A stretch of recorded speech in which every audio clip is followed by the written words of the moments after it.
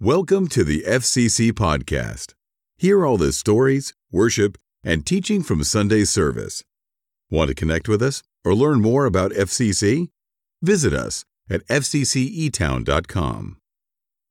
Welcome to cold and Arctic Kentucky here in the middle of March, which makes absolutely no sense. I'm extremely excited to be headed not into the cold weather, but into this new series of messages because it puts me right in front of my favorite subject and favorite character from the Bible, Jesus. And I know that sounds like a Sunday school answer, but man, every time you study through the life of Jesus and the stories of Jesus, you learn something new and you gain a little more insight on who he is and become even more enthralled with the fact that this is a guy and a God who loves you. And since we are studying some very unique characteristics about Jesus that we don't always dwell on, but which make it so clear that he understands who he created, I get to kind of go back and read some things that I read before that have meant so much to me about Jesus, and now I get to go back and read them again, which is kind of a cool thing. One of those books that I get to go back and read is a book by Philip Yancey called The Jesus I Never Knew.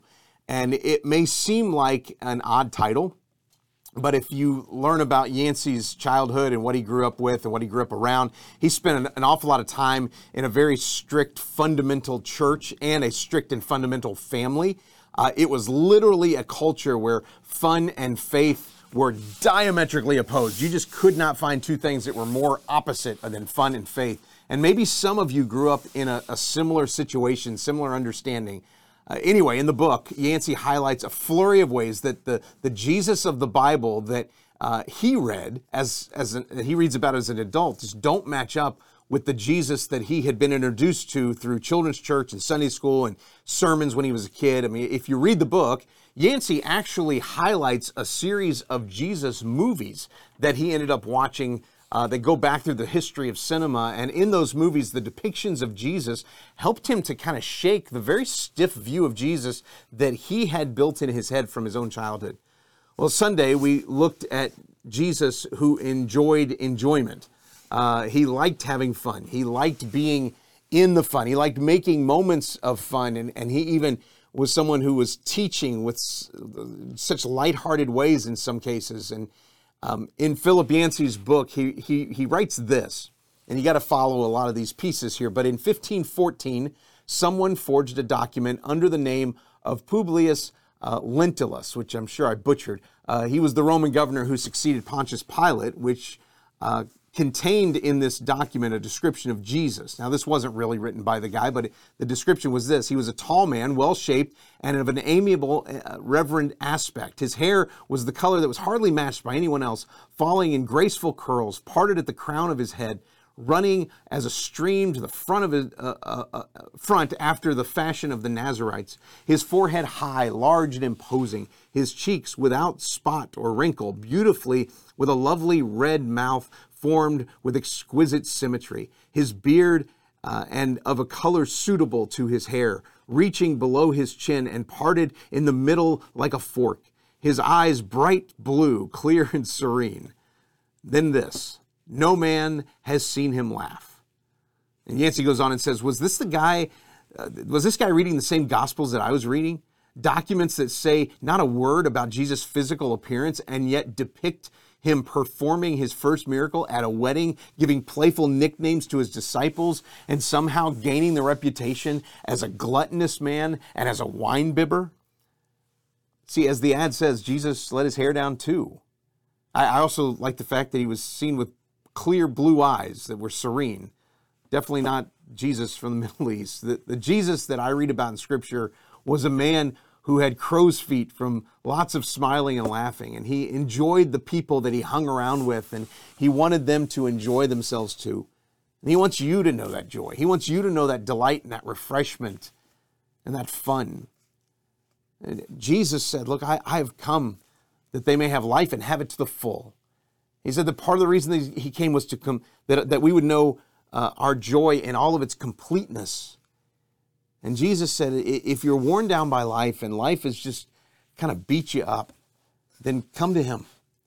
For his yoke is easy and his burden is light. Jesus wants you to find refreshment in him. He wants you to find joy in him. He wants you to enjoy his joy. And that's who Jesus really is.